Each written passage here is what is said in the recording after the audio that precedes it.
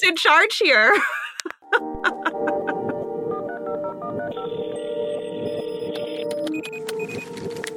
Welcome to Politicology. I'm Ron Steslow. This is our weekly roundup, where we invite a rotating panel of experts to discuss the truth you need to know behind the most important stories of the week and how they're shaping the political landscape. On today's panel, returning to the roundup, senior advisor at the California Latino Economic Institute, my fellow co-founder of the Lincoln Project. He also lectures on race, class, and partisanship at USC, the one and only Mike Madrid. Good to see you, Mike. Great to be back with you. Good morning, good morning. Also returning to the roundup is Lucy Caldwell, veteran political strategist and tech founder. She's a board advisor at the Renewed Democracy Initiative and a former senior political advisor at the Goldwater Institute. Lucy, as always, great to have you back. It's so good to be with both of you. Up first this week, the victories for Democrats and abortion rights advocates in Virginia and Ohio, and the New York Times Siena poll that showed Trump leading Biden in 5 battleground states. Then we'll discuss the foreign influence campaigns shaping our culture and our politics from TikTok to universities. Then we'll dive into Donald Trump's plans to pursue far, far more authoritarian policies in a second term and hire lawyers to help him do it who don't care about winning in court. Finally, for our Politicology Plus subscribers, we'll discuss the third Republican primary debate. To get ad-free access to that part of the show, plus many more episodes on a private podcast feed, head on over to politicology.com/plus. or click the link at the top of today's show notes.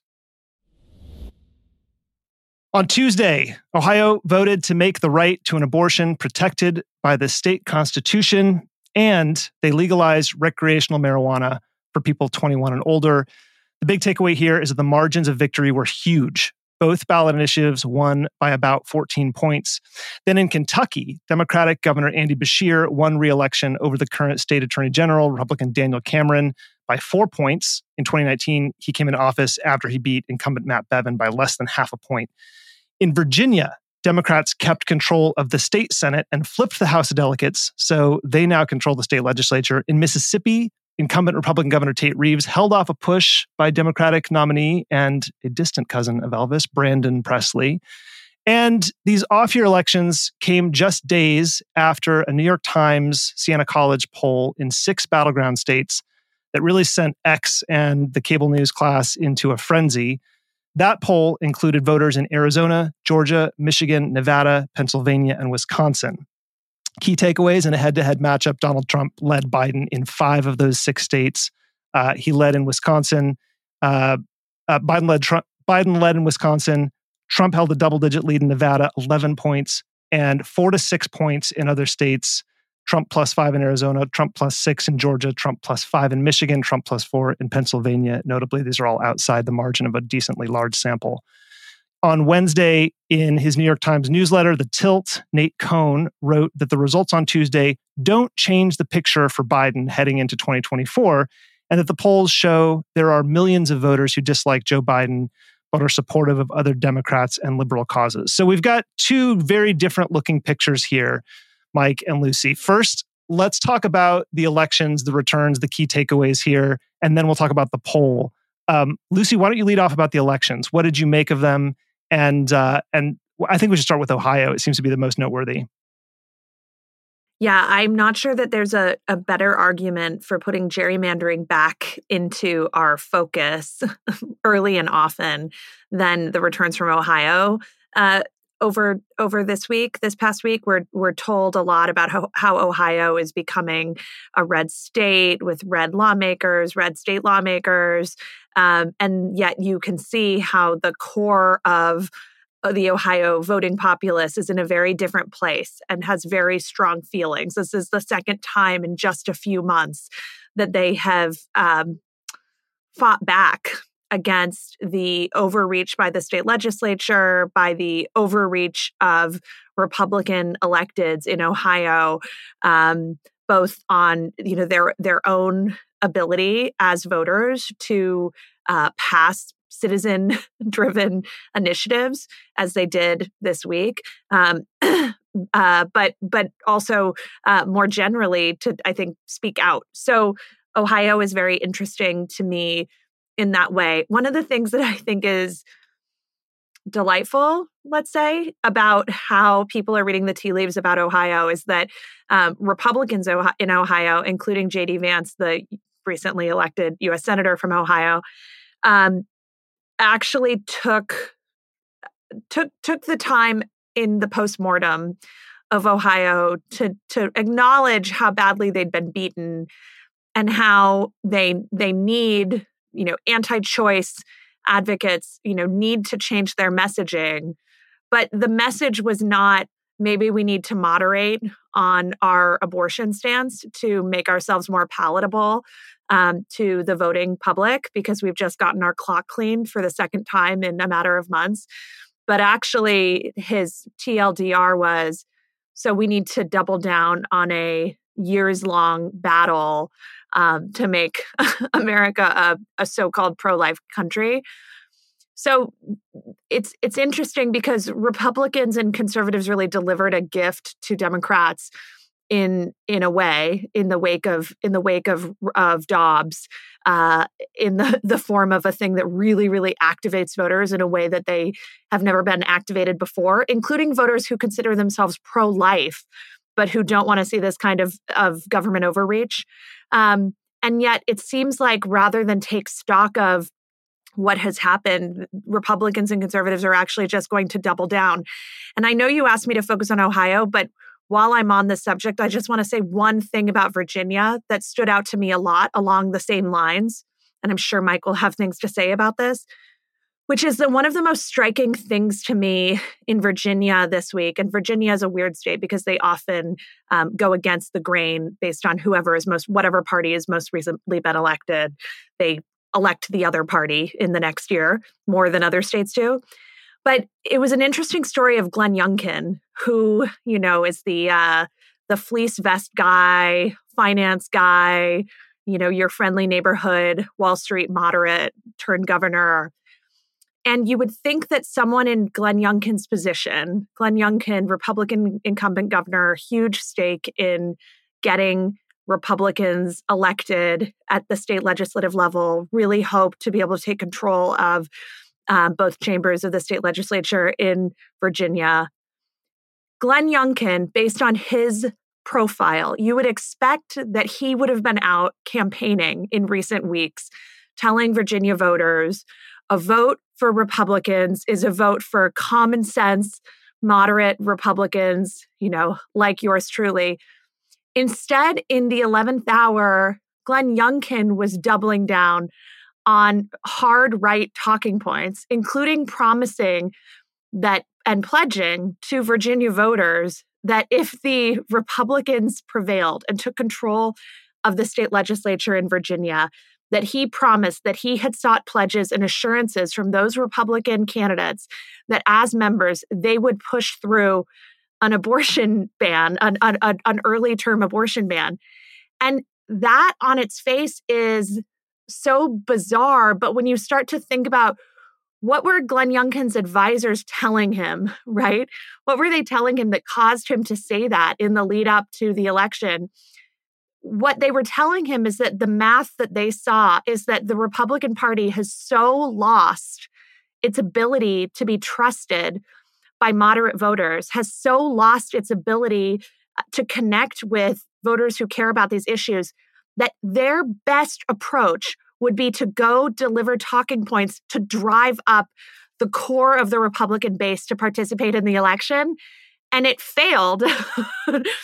But it doesn't mean that that wasn't still the right call. And it just reflects this moment in time in our dialogue where we're no longer necessarily even speaking to swing voters necessarily, just because of how degraded the right's discourse has become. That's a really good point. Mike, let's stay on the elections before we turn to the poll. What were the key takeaways for you? Feel free to speak to Virginia specifically, but key takeaways about the elections. Well, let me talk about Ohio first, because I think it's probably the most instructive as we kind of still are dealing with this post-Dobbs world. And again, Lucy said something important that we should be mindful of, which is without the Dobbs decision, this would still not be a political driver the way abortion rights has really not been, except for the younger female, more progressive demographic, which is really what the Democrats have used as a tool to motivate the youth vote more than anything else. And let me explain why. Married women in Ohio voted 53 yes, 47 no, which is 53 for abortion rights, 47 no, which is a shockingly low number compared to the narrative that you're hearing. In fact, it's exactly the same number as men overall. And so let me explain that again. Married women in Ohio voted by just 6 points for the yes position, for abortion rights position. The dramatic gap was between unmarried men and unmarried women that drove this massive margin. More importantly, only 12% of the electorate was between 18 and 29 years old. 12. Okay, young people did not show up. Now, that may sound like, oh my gosh, this is bad news. I think it's actually great news, and I'm going to tell you why. It means that this hemorrhaging that we have seen from the Republican base since 2018 has continued yet again. College-educated voters are leaving, and this is really important. They're leaving on cultural issues. Okay, they're abandoning the party. Ohio's a perfect example: abortion and the legalization of marijuana. Right, these are cultural issues, and they're leaving the party in the same way they did in 2018, in 2020, in 2022, now 2023. Now, again, one time it can be an aberration, twice can be a coincidence, 3 times is a trend, 4 times it's like, get your head out of your ass. It's not going to change. Like this is, and then I don't want to say realignment because one that's too big of a word for a faction. But what we also found was 20% of self-identified Trump voters were voting for this abortion rights position. So when we look under the hood, there's some really good news. I think there's some fascinating news, and there's some really significant, consistent, data-driven news about this issue specifically. And as I've said time and time again on this show and throughout my career, history is made on the margins here. These are big when you look at the percentages, but when you look at the underlying crosstabs and what was actually going on, it's not like this is anything shocking. This is something that is consistent. This happened in Kansas. This happened in Ohio. The only thing that's really shocking to me about this issue and the break that happened was that the measure was on the ballot. So that's what drove this sort of vote share.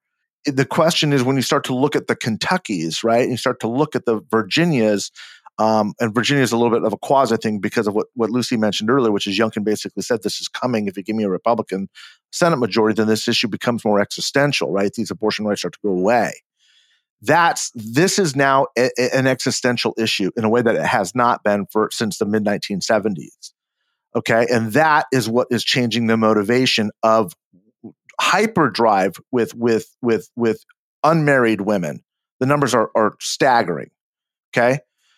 But married women haven't really changed much on this issue. It's not motivating that change, which, by the way, they've got a higher propensity to vote, incidentally. Okay, so we got to be real careful when we're talking about how big these shifts are and where they're occurring. The narrative is different than the data. Shocking, I know, it's politics, right. but even these minor shifts that are happening culturally consistently are the reason why Republicans are in this demographic doom loop, where they keep talking to and keep using the rationale that Lucy just mentioned about the solution is to keep doubling and tripling and quadrupling down on dumb, right? And they will keep doing it. Why? Because their real base are these non-college educated rural white males. Now, there's plenty of evidence that there are others moving, and we'll talk about the poll in a second. There are other non-whites moving towards the Republican Party. That is absolutely true. But there's a lot of evidence to suggest that for the moment, this cultural war, which in my lifetime, in my political career, culture wars are where the Democrats used to go to die. The Republicans always went to the culture wars to partisanize and throw lightning into an election that they were losing on the economy or on some other issue to bring people back to this norm that they had. That's not working anymore. The Democrats are winning on the culture wars. It's also why I'm much more convinced that a Pete Buttigieg or a Gavin Newsom are way stronger candidates than a Gretchen Whitmer or an A.B. Klobuchar, right? Because there's this narrative, this DC narrative is just still, look, they can win with the diner set, right? The working, the working man, in manufacturing, Rust Belt areas. That's bullshit. That's gone. Look at the demographics last night. That was the group that was the most anti-abortion right. You're not moving those people, so quit trying, right? Go fish where the fish are. And there's plenty of fish now, is what this data and these results keep telling us. And it's also why I think the Democratic Party, in its own demographic loop, keeps going to these cultural issues because they keep working and they're going to keep doing it. And we have to remind ourselves that there is a working class that is being lost here, while both parties are talking 90% of the time about culture and culture wars, trans rights, marriage equality, abortion rights, legalization of marijuana. Like, these are the driving, animating features of the voter base in American politics today. And there's remarkably little discussion about economics when we've got this huge class problem that is looming over us. So you're talking about the Gretchen Whitmers and the Amy Klobuchars who are speaking to blue collar workers versus Gavin. Yeah, this blue collar class speak that somehow, like, everybody goes, oh, who would be the best Democratic candidate, especially while there's all this hand wringing about Joe Biden. And it always comes down to, like, Tim Ryan or Gretchen Whitmer or Amy Klobuchar. Who are these guys that are winning over these voters that we've been losing? That's not the right way to look at how to win the race. They're using the wrong frame, is what you're saying. They're using 20 years ago frame. Like, those voters are gone, right? Those voters are not only gone, they hate you. Like, they hate the Democratic Party. Doesn't mean that there aren't certain candidates that can win, but in the highly partisan environment of a presidential election, look at the data. The way Democrats are winning in Georgia and in Arizona and in Wisconsin and in the red states that they're picking up is almost exclusively on cultural issues. The margins in urban metro areas are getting so sky high because of cultural issues that they're offsetting the rural imbalance that Trump was able to pop in 2016. That's what's happening. So look, the way Joe Biden comes back and wins is to do exactly what he did in the midterms. We can, segue to the poll at some point, but it's to talk about abortion. It's to talk about pro-democracy. It's not to talk about the economy. Remember, Biden's numbers were as bad as they were right now. They were that bad heading into the 2022 midterms. And everybody's like, this is going to be a Republican wave. This is going to be a Republican tidal wave. No, they weren't. And a lot of us looking at the data, we're saying, no, that's not going to happen. It's going to be a single-digit victory. This is entirely predictable when you look at the right data sets and what data sets are moving. By the way, I don't think that the polling is wrong. The Siena poll stuff it's not wrong. None of this is wrong. They're just data points informing us as to what the electorate is telling us. That's what a poll is designed to do. The mistake we make is we try to look at them like a horse race and act like one poll is going to tell us everything about the electorate. Right. That's not how polls work. That's not what they're designed to do. And so if you look at the poll, if you look on the hood of even this poll or any polling, it's basically showing this dynamic. Approval ratings don't matter anymore. The generic ballot doesn't matter anymore. I mean, it hasn't mattered in years. The direction of the economy, it doesn't matter anymore. That is not the animating feature of the small segments of the vote that are moving. And that's all that matters in a highly stratified partisan environment. We keep talking about like the polls like they're this bilateral thing. And this is Republicans and Democrats. And then there's this mythical independent out there that's truly like nonpartisan and is reading the newspaper over the coffee table and trying to judge whether or not that doesn't exist. Wait, I want to dig in on that though. Yeah, let's go ahead. Because and I also want to say something about Kentucky briefly, but I actually thought, and we're kind of dancing around this New York Times Siena poll that came out over the weekend that has everyone wringing their hands. Ben, and I'll just say this and then I'll stop, which is that we should pin that and come back to that mythical independent voter or not, because something that no one is talking about in that poll that is really kind of weird and that I'm having trouble wrapping my head around is the pretty big difference between the crosstabs of that poll with partisan leaners versus not. It's a big difference. And I think it is a good entree to litigate that independent voter question, Mike. So let's talk about that. So first of all, let's just put on the table that the characterization of this poll, and I don't think it's wrong, is that it looks very, very, very bad, very broadly bad for Biden. Like on any measure, any question they asked, does not look good for him. And the fact that the 5 out of the 6 battleground states that they tested, and by the way, these are states that did not have elections this week, so it's a completely separate set of states, except for Pennsylvania, which had a Supreme Court election that's noteworthy, where the Democrat actually won again. But outside of that, these swing states are not the ones that just had elections, so that's important to keep in mind.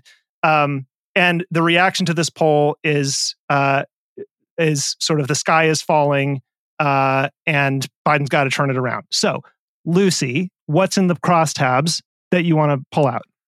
I want to know what you both think of this. So one of the first things that was, so in the last 15 years, pollsters have started making bigger distinctions in polling when in how they describe results with or without leaners. And basically, Mike can speak to this more, but that comes from the idea that suddenly we have to account for the fact that there's this huge block of voters who are now independents.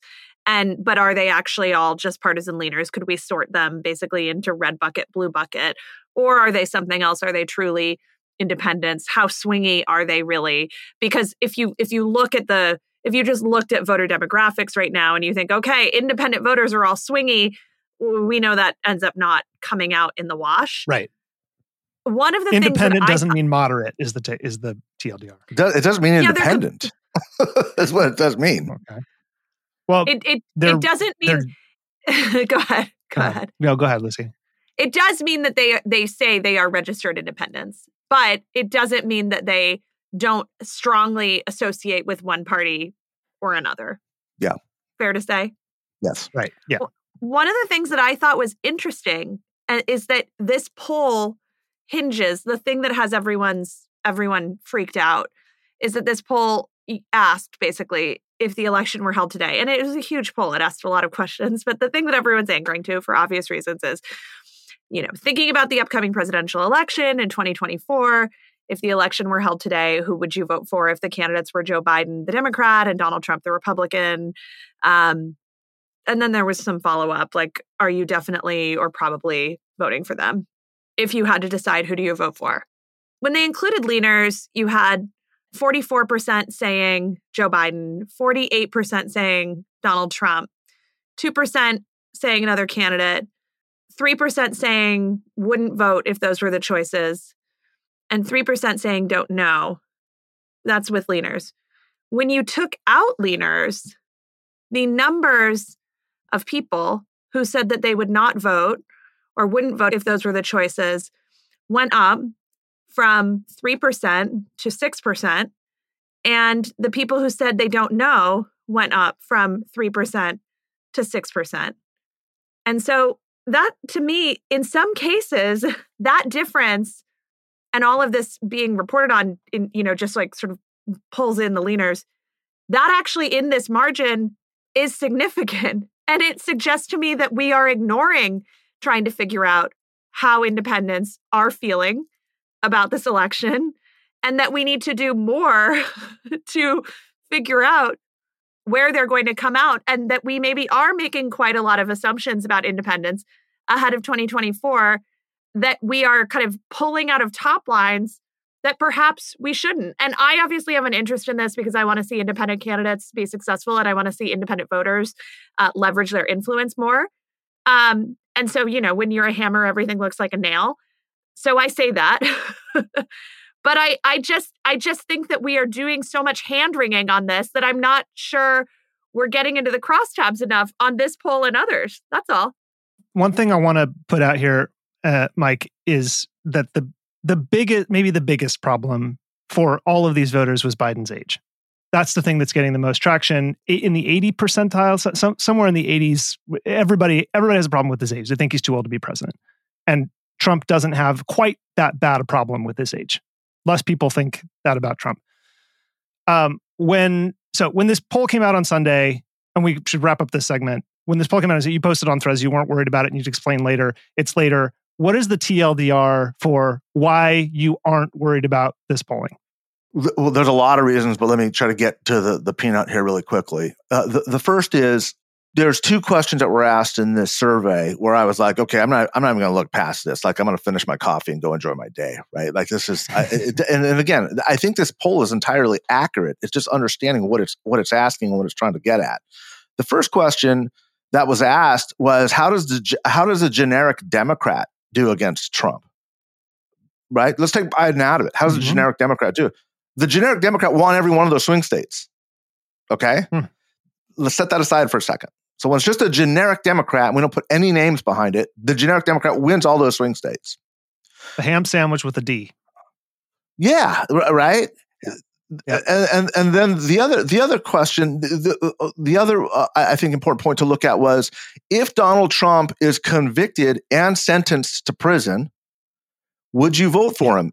Biden wins every one of those seats again. It not only inverts, but it inverts by an order of 2 or 3. Yeah, there's like a 23-point shift in Nevada. And look, guys, as I counsel everybody, all we're looking for is movement right now. That's all a poll is good for, but it's incredibly important.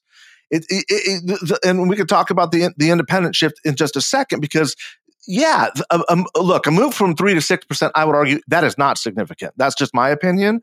But the fact that it is moving is, okay, that's the significance of it. The numbers don't tell me a whole lot, but I'm looking for movement. That's all I'm looking for right now, okay? We can talk after the first of the year as this becomes more real. But what that tells me, those two data points on top of Biden's numbers, tells me is that the Democrats, as much as they're not comfortable or don't like Joe Biden for whatever reason, he's too old, he's whatever the hell he is, they're going to come home the same way that they did in the midterms. Okay, Biden's numbers and the direction of the economy were just as bad as they were right now, and and not only did the Democrats come home. This is what I was talking about with Ohio earlier.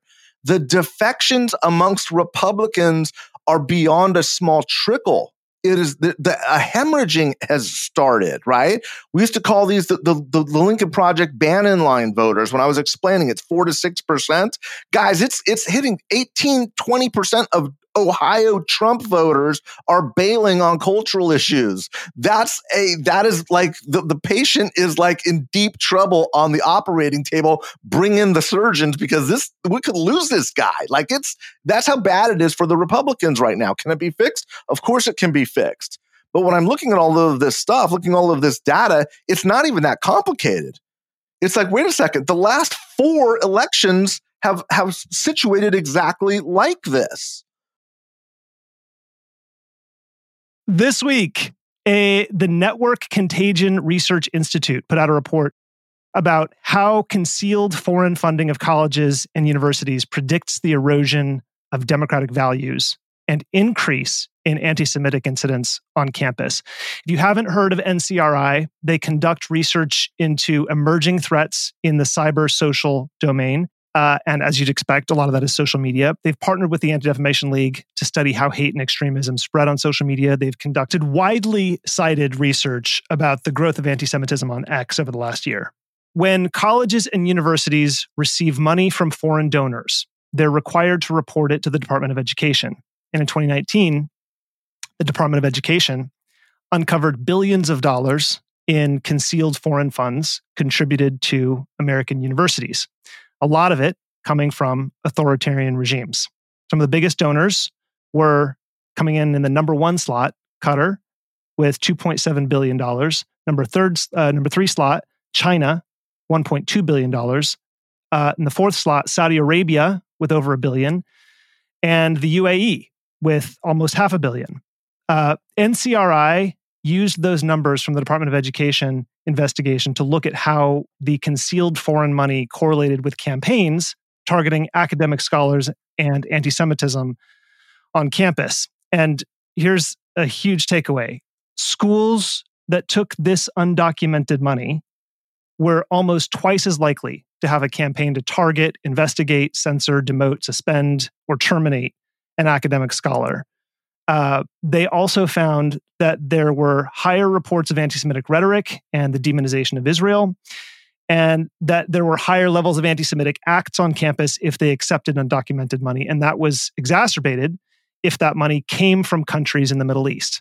There were 200% more anti-Semitic incidents on campuses where they had taken undisclosed money from the Middle East compared to campuses that didn't have undisclosed money from the Middle East.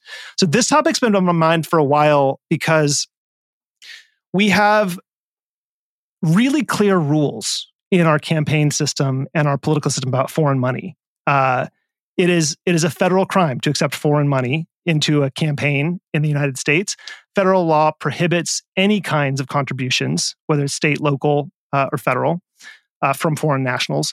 And if you're going to engage in political activities at the behest of a foreign country or business, you have to register with the Justice Department.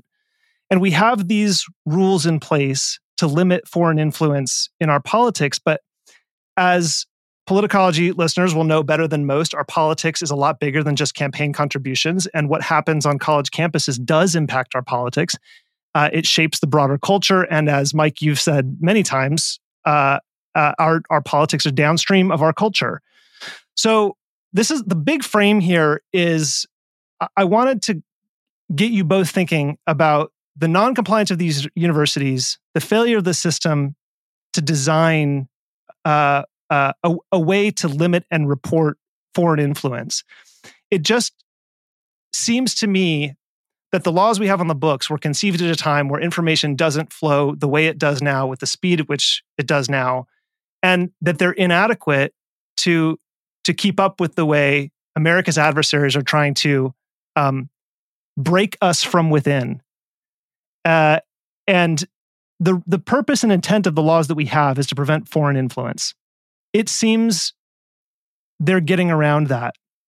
And I wonder how you think we can address this, if it's possible to address this. But Mike, this dovetails a lot with the way we've talked about information war, and America is now a country at war.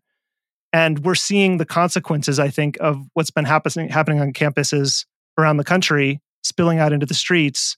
And a lot of people are sort of scratching their heads or just standing in horror at our elite universities and the professors who are teaching our students, and the students have gone on to the top cultural and media institutions in the country, praising acts of terrorism.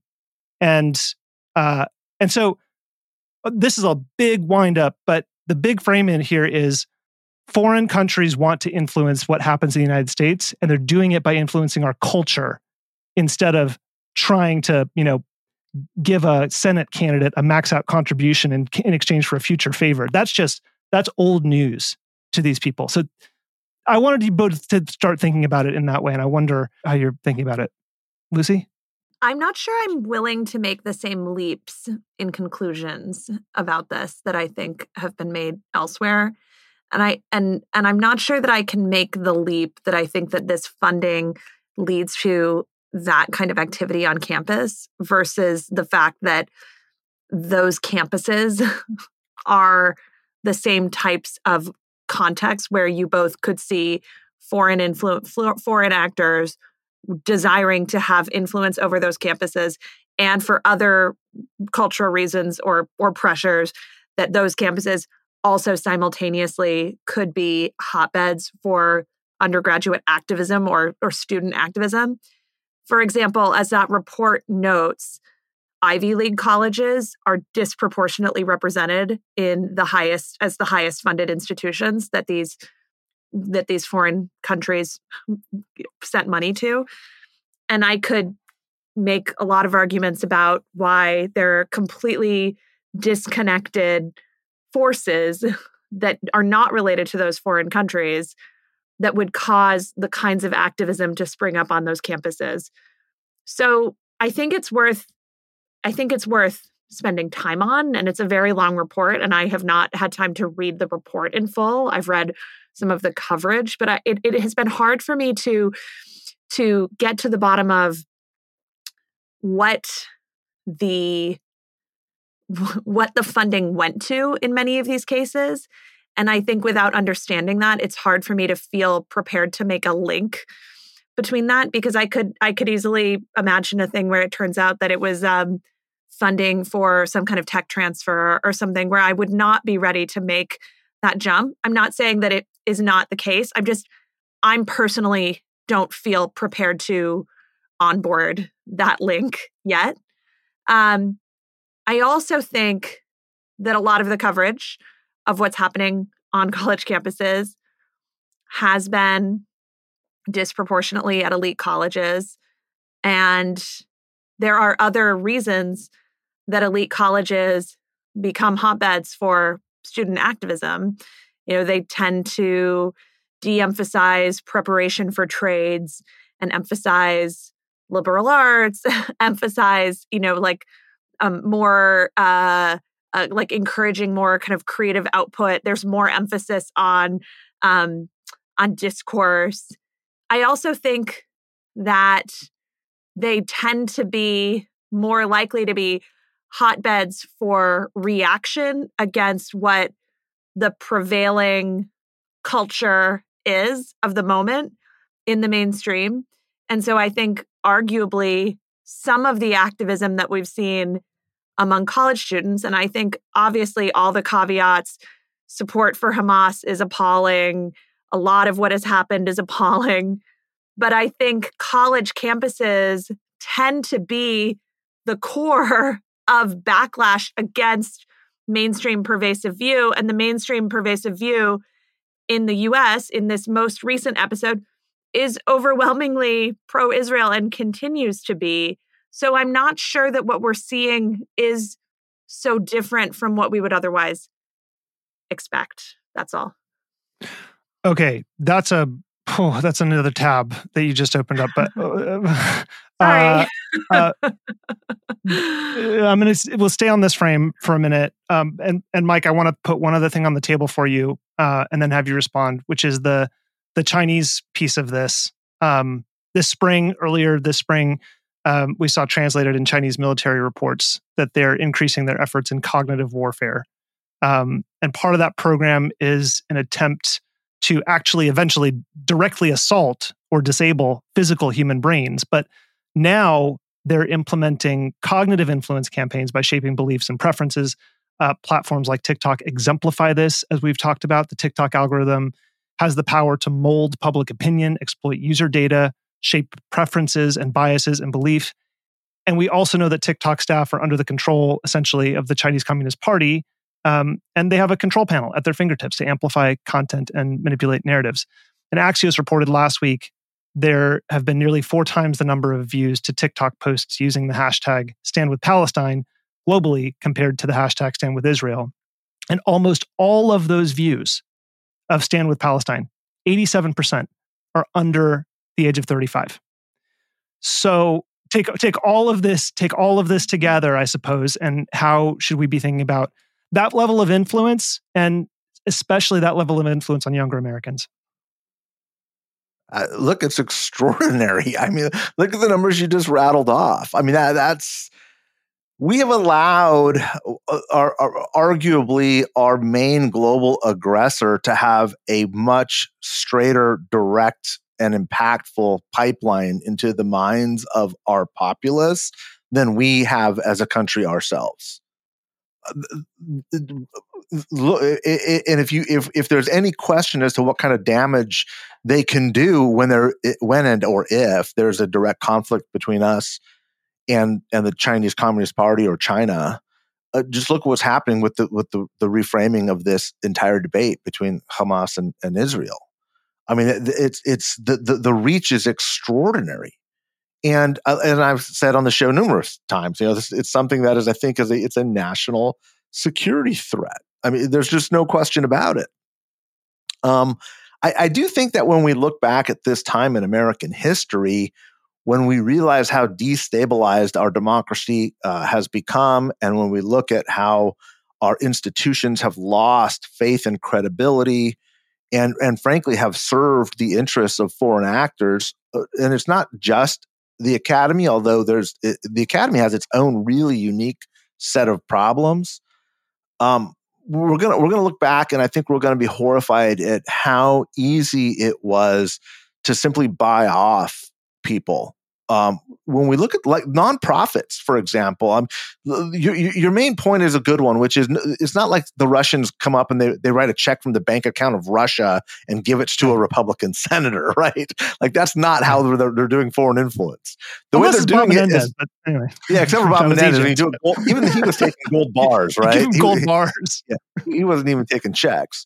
But if you look at like how the NRA was compromised with tens of millions of Russian dollars, right? And then we wonder why like we're so paralyzed on this issue where we're literally killing each other. We can't even make these decisions. There's no question that there's a correlation. We can argue how much, but there's clearly a correlation. That's some part of what they're trying to do is find as many weak points within our open society as possible and exploit the hell out of them, especially before they begin a kinetic war somewhere on the globe, right? There's a reason why China is completely closed. Their internet is completely closed and completely government operated and sponsored. Is they know what they're doing to us. They don't want us doing what they're doing. They don't want that done to them. Russia's, not as closed as China, but it's hard to break into, as you know, in conversations we've had with folks that are looking to kind of communicate to the population there in Russia. It's heavily governmentally monitored. And so the academy, I think it's degrees to which that influence is playing a role. But is it happening? Well, I mean, of course it's happening. Of course it's happening. It's happening in a number of different ways, not just the influence of when we look back at all the institutions, academia has this unique with the Hamas-Israeli conflict, and there's a number of reasons for it, but it is unique in the amount of pro-Hamas voices that are there, and that's not a judgment call. It's just kind of an objective observation. I'll make the judgment call. Yeah, and I don't judge anybody who does. I'm not informed enough about it. I look at it, and I'm like, why is the academy having this? You don't see this on the media. You don't see it in our governmental institutions. They're much more marginalized and smattered. I'm not saying that they don't exist there. They certainly do. But it's not nearly to the extent that you see it with the academy. And there's a reason for that. I mean, academic institutions, I think, rightfully promote different alternatives and perspectives. That's got to be a big part of it. But do I think that there's a financial influence there too? Well, certainly there is. I can't quantify that. I don't know that. I'm not an expert on it. But what I do know is I can look at one institution that says this is acting as an outlier compared to all of our other institutions. It's not acting like the government. It's not acting like our church community or our military community or government. It is, I guess, a little bit acting like the private sector, right? Like look at the amount of money that China's throwing at our entertainment complex because they know that's how you capture the minds of Americans. Lucy, someone said, they put it this way about elite universities, that they at somewhere along the way, they stopped acting like educational institutions and started acting like their primary interest is protecting their endowment. And that has become almost more important in some cases than educating students. What role do you think at the elite institutions, the very size of their endowments, has in shaping educational policy? I think it has a role. I think it can't be discounted. I think that there's another thing that has happened also that has shaped educational policy, which is the rat race between universities and elite colleges to be number one and to stay competitive. And the just sort of vast industrial college complex has turned into this kind of feeding frenzy to get students in who are the most competitive students, and they're measured on all these stats like, do people, once you admit them, say yes? How early do they commit? What's your yield from the people you admit versus the people who come in? And this began to translate in the last, 15 years or so. It was after I was in college, I know for sure, because my dorm was not nice. But it was to things like crazy student centers and cable televisions in every dorm room. These seem like unconnected, but it became this culture of catering to the students, right? Like we need finer dining in our dining halls. We like all these sort of perks, like, come to college, it's Disneyland. And you can start to see how, not that people should like not live in appropriate conditions, but you can start to see, I sound like I'm 90 years old right now. But you can start to see how the way that colleges began to try to cater to students could turn into a culture where the students themselves are think that they're in charge of the raison d'être and why they're there, not the other way around. And some of the most disturbing stuff I've seen in recent weeks have been, and I think it was actually a Harvard student who wrote this. Maybe it was in the Crimson somewhere. I saw it somewhere. But it was a student explaining that there is just that professors have a completely ridiculous expectation that they're going to do so much reading every week for their coursework, and that is not why they're there, and that they are there to basically practice a life of activism and prepare for a life of activism, and that they are not there for the coursework. And this is one student. It was, the plural of anecdote is not complete data set, but there was something so weird about that. Yes. That's so what you're talking who do about. You think is in charge here? This is an example. That's a really good, crystal clear example of what Jonathan Haidt laid out in his book, The Coddling of the American Mind, where he and Greg Lukianoff basically cataloged the shift of the purpose of the institution from truth-seeking to social justice, or the addition of a new North Star of these institutions. And you can't have both. And when you have both, they're in competition, and the students have basically, as you say, become the ones in charge. And the universities, because they're for-profit institutions, the student is the customer, and the customer is always right. Essentially, that's the principle that's playing out here. Well put. Yeah. Okay, let's move on. Last week, the New York Times reported that if Donald Trump retakes the White House next November, his allies are preparing to staff up a new administration with more aggressive right-wing lawyers, and they're doing away with the traditional conservatives who they think stymied his agenda in his first term. They're creating lists of lawyers who they view as both ideologically and temperamentally in line with where they would take another term in office. They're trying to reduce those pesky lawyers who were concerned about what was legal and looking for people who wouldn't raise objections to the new agenda, particularly on immigration policies and taking direct control over the Justice Department. The Times is also reporting that this effort is underway without the input of the Federalist Society. A former Trump administration official who's now running a think tank with ties to Trump told the Times, the Federalist Society doesn't even know what time it is. Two of the people leading the charge are Stephen Miller and John McEntee, who led the hunt for political appointees perceived as disloyal or obstructive while Trump was in the White House.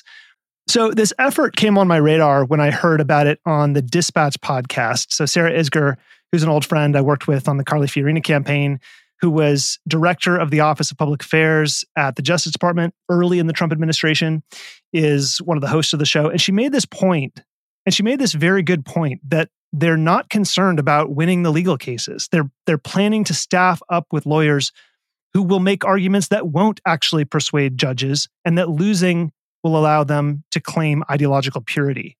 So this stood out to me because it's obvious that there's a real chance here that there will be a campaign against the judiciary and thereby the very idea of the rule of law, unlike anything we have seen yet. So I put that on the table. Mike, what did you think of this strategy? Well, I mean, it's brilliant as much as it's evil. It's Bannon. It's Lenin, Vladimir Lenin. It's anti-institutional. It's the idea of undermining institutions is the goal. You don't necessarily need to win. You just need to attack its credibility and attack its foundation long enough before it falls, before it craters. I think it's interesting that they're saying it, publicly, that they're not even trying to win. right? There's a certain culture of losing that kind of defines MAGA world, and that doesn't weaken it. I get asked all the time, well, when are they going to figure out that this is a losing strategy? And it's like, this isn't a losing strategy. If the strategy is to destroy the institution, this is exactly the right strategy. And I think when that's foremost in our minds in understanding what their objectives are, they're doing a damn good job of it. It's also, makes clear the stakes of this next election cycle. This is what we're dealing with. And look, we're going to be dealing with this for a while, right? There's going to be sort of these zero-sum campaigns for a while, as long as this element exists in our body politic.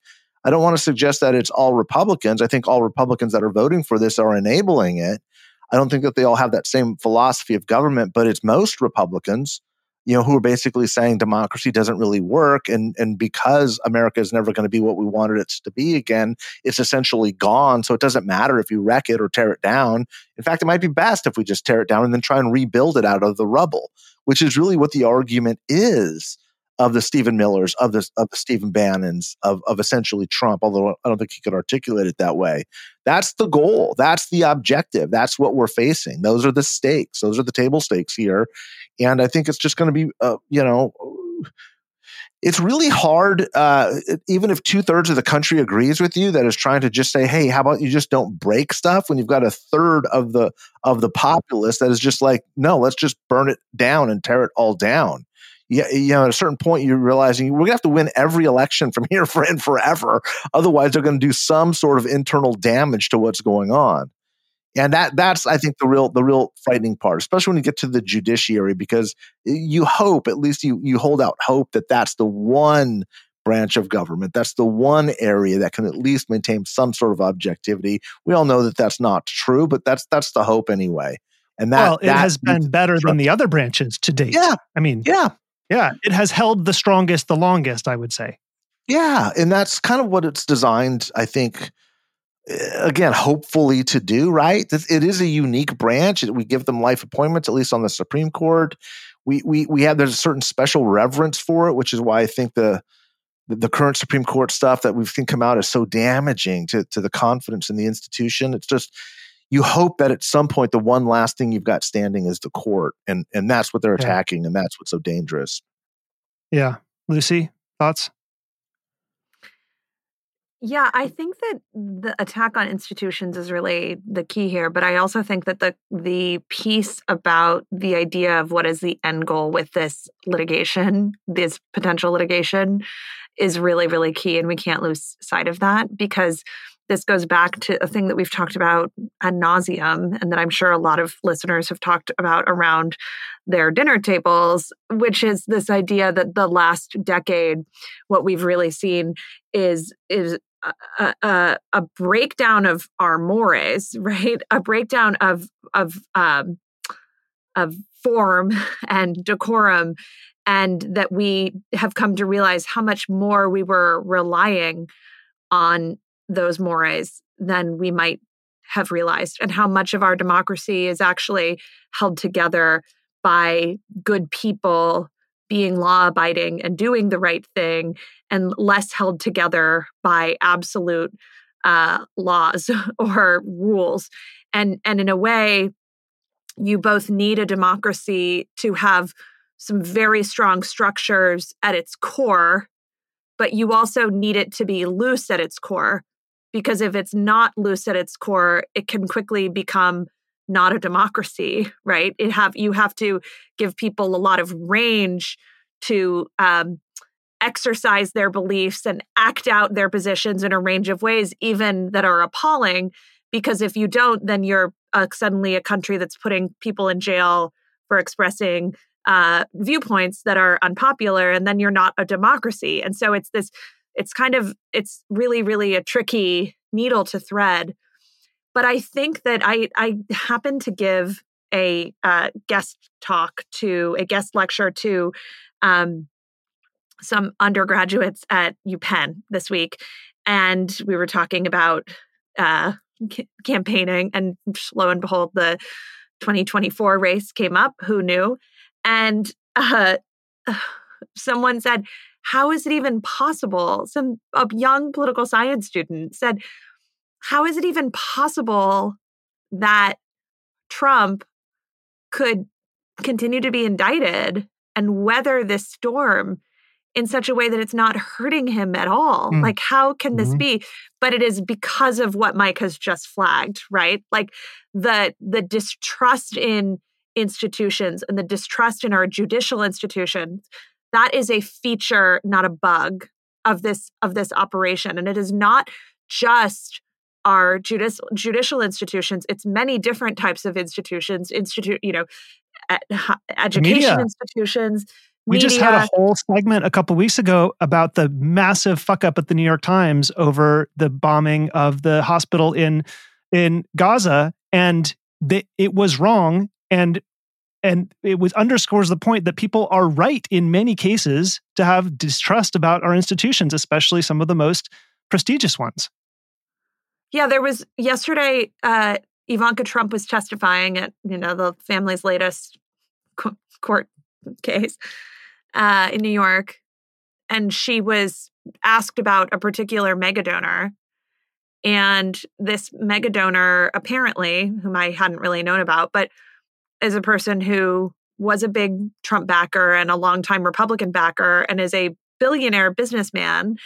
And this person, people who are close to him, he's involved in Trump goings on, people who were close to him described how he was this very upstanding person who just over time has become a person who now believes that he cannot trust mainstream media, right? And this is a person who himself, it's one guy, but he is a person who is a, quote unquote elite himself, right? Like he is part of the institutions and he has decided, he's gotten whatever in his brain that he can't trust the mainstream media. This is, I think, what has also happened to Tucker Carlson. Like people think that Tucker is just this super, super cynical guy who's doing this, all that he's done to make money. That's possible. And that may have been part of it at the start. But I believe Tucker himself believes that his cause and mission is righteous now. And he really, really believes that the scales have fallen from his eyes, the curtain, and that he now sees that we're all part of this system. And I think that actually a lot of Fox anchors are not people who think that they're just doing something cynical. Some of them definitely, and we know that from things like what came out in Discovery with Dominion. But a lot of them, they believe they are on this, they are part of this massive movement of people who are trying to shake the rest of us to say, you're not seeing this. And things like the New York Times event of a few weeks ago certainly helps that narrative. But the goal is an erosion of our institutions, including the judiciary, no question. Yeah, They're in a cult. I have. This is the fact that there is a problem here is something that I think the level-headed people in this discourse are going to have to reckon with. I mean, over the last 3-4 weeks, the number of times I have said to our producer here on our editorial calls and with the team, oh my God, I can't believe that the New York Times printed this, or I can't believe that they reported X. As I was listening to the Daily, for example, about the debrief on this New York Times poll, they flat out stated something false about whether or not this poll reflected anything post the Hamas invasion in Israel. And they said, no, absolutely not. Unequivocally, it doesn't. That's patently false if you look at the dates of the poll. And so how could they know? How it's their poll. How could they know this? And I played back the transcript. I played back the audio for my team. And I was like, I can't believe they're saying this and it's absolutely false. So I've begun to see these things in places I would hope not to see them. And there is a very real problem. These institutions are squandering their own trust. And it is also true that there is a Leninist campaign to exacerbate and accelerate that process and use the vacuum of trust to their advantage. And both of these things are true. And it's something that I think we need to be very clear-eyed about if we're going to navigate the storm ahead and come out the other side with institutions that work for us, that work for the information age. Yeah, well, can I offer one quick thing there? Because I think Sure. you said something really insightful, and that is, in a healthy society, when an institution is failing, and they do throughout human history, social institutions fail, those that are opposed to it try to reform it or build something better and more credible. What we're seeing now is using those weaknesses to topple it, and then those institutions, in their overcompensation, double down almost from a partisan perspective.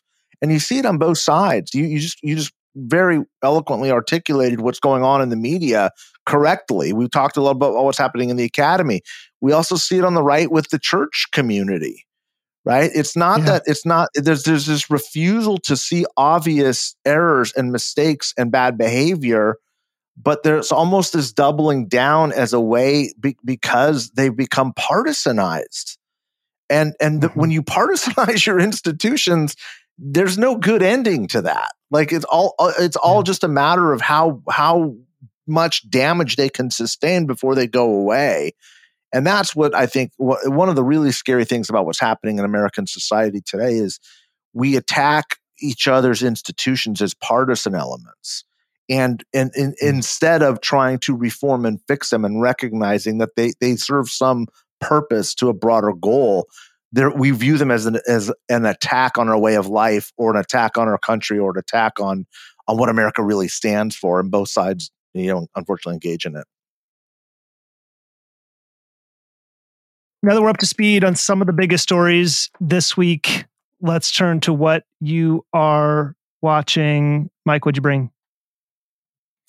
I hate to be a broken record, but I can't keep my eyes off of China and what's happening with the Chinese economy, because I think it's just such a big driver.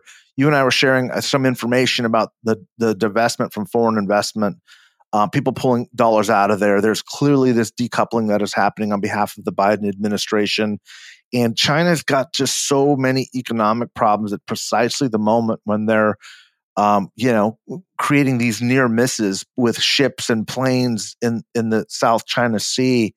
I don't know if it's posturing, if the military posturing is designed to engage in a direct conflict because Xi needs it. I don't know if he's doing it because it's a distraction. I don't know if it's a bluff. All I know is that it's happening, and with the fortunes of the Chinese economic outlook have turned so dramatically and so quickly, it's hard to not think that there isn't something destabilizing happening internally in China. And I don't necessarily mean a coup or anything like that, but there's just something. The global economic forecast with what is happening with China is just breathtaking. The collapse of their two largest real estate investment trusts, essentially the collapse of so many of their foreign holdings in places where they've been extracting resources, the demographic challenges that they're finally realizing, unemployment sitting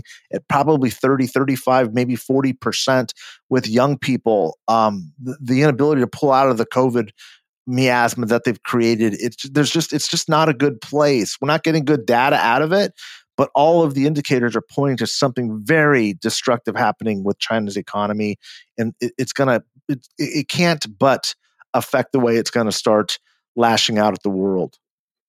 Yeah, and just one chaser to all of that is that one of the ways this is very dangerous in the United States is China is the number one or number two largest holder of U.S. debt. And we're going to need to issue a lot more debt with wars on the horizon. So, Lucy, what'd you bring? I brought something kind of heavy, which is that this week in Phoenix, a jury went into deliberation in a case that is the second time such a case has been tried. And the TLDR of the case is that it is a Justice Department criminal prosecution of journalists who were independent journalists who were part of a publication called the Phoenix New Times, but New Times wound up becoming a much larger media company that owned independent newspapers all over the country. Denver has one, I think, that's called Westworld, the Village Voice. There's one in Miami. So this is a large independent newspaper company. And this newspaper company had a piece of their business called Backpage. And Backpage was a classifieds website that had been founded in, I think, the early 2000s, that was kind of like Craigslist. Users could come in and they could post ads to say they're selling a car, or they need a roommate, whatever. And there was also a category for adult services, and that could be a range of things.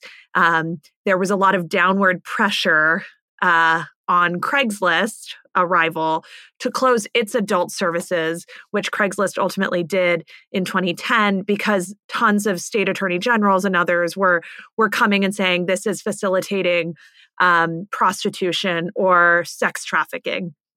And Backpage really resisted doing this. They ultimately closed their adult section, I think, in 2017. But the Department of Justice was really, really focused on bringing Backpage down and then bringing down the journalists who were behind this website. And so they arrested them and took them to trial. And ultimately, there was a mistrial in, I think, in 2021. And so it is now being retried. In the time since, one of the co-defendants, a guy named Jim Larkin, who was a co-founder of the New Times and of this mini media empire, committed suicide in July. So the trial had been moved to later this fall, but it's now with the jury, and it's a really horrible case.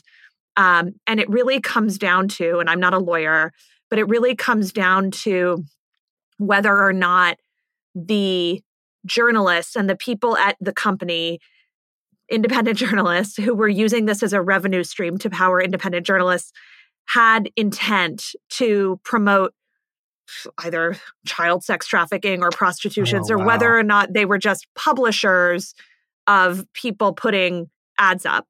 And so it also really comes down to whether or not they were just putting ads up or whether they were editing the ads to make them more palatable to pass muster. And there are some things that are pretty complicated.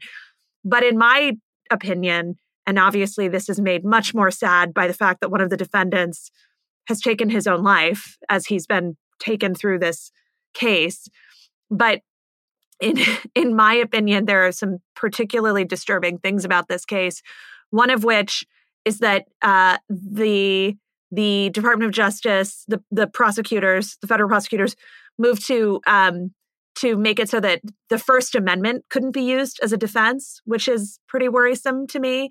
Wow. And then now, even this week, while the jury has been in deliberations, some other journalists who are trying to cover this story requested access and copies of exhibits of these ads, many of which were accessed in Wayback Time Machine that became exhibits in the case. And the federal prosecutors are moving to seal those so that journalists who are trying to cover this case can't get access to them. So Reason magazine has had a lot of amazing coverage of this that is very important. And they have had great coverage of these kinds of cases more generally. And obviously no one here wants child sex trafficking, but child sex trafficking also often is this term that gets used as a boogeyman around sex work generally, and sex work is a whole other category unto itself. But the idea that these journalists, in my opinion, were somehow at all complicit and anything like child sex trafficking is absolutely appalling. There's also, it's not true. It's not true. This is a moralistic, just awful prosecution that is ruining people's lives, has caused a man to take his own life. There's an independent journalist named Stephen Lemons who has also been great on this. He has a very active Twitter profile where he's giving blow-by-blows. So we're waiting for a verdict now. but it's one of these cases where, you know, you can get kind of fixated on something, and it is just so heavy and it is so disturbing. Oof. And the fact that they can't get access to the actual evidence. Insane. Wow. Okay, I've got 3, I'll try to make them quick things that I'm watching. One that I think just need to be on people's radar. One is that, you know, you'll recall the House Oversight Committee investigating Hunter Biden and his business dealings and their attempt to demonstrate that Joe Biden had something to do with it, or actually that he benefited in some way. Until very recently, there's been no evidence of that. They haven't been able to produce anything, but they have now released some new evidence, which was a $40,000 payment to Joe Biden, which was allegedly his laundered cut of the $400,000 business deal, about which Hunter infamously said they were reserving, quote, 10% for the big guy.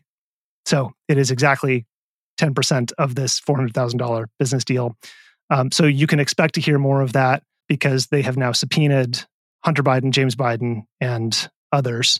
Those testimonies are due late November, early December. Hunter Biden will be in December 13th. The second story I want to keep on your radar is the 14th Amendment cases, which we've talked about a bit.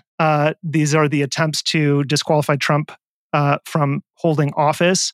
The Minnesota case, which was the one where basically anybody in the state has standing to bring a petition to the Supreme Court, has just been dismissed. And it was dismissed because it was relating to the primary. The court was very careful to say they're dismissing this case because it has to do with the primary, but they welcome the petitioners to come back for the general.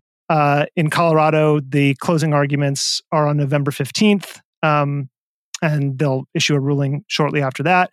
So the bottom line is these cases are moving forward sort of more or less as we would expect, and pretty soon they will make their way to the Supreme Court. I just want to remind people that these are happening, and eventually we'll have a ruling that we'll have to deal with.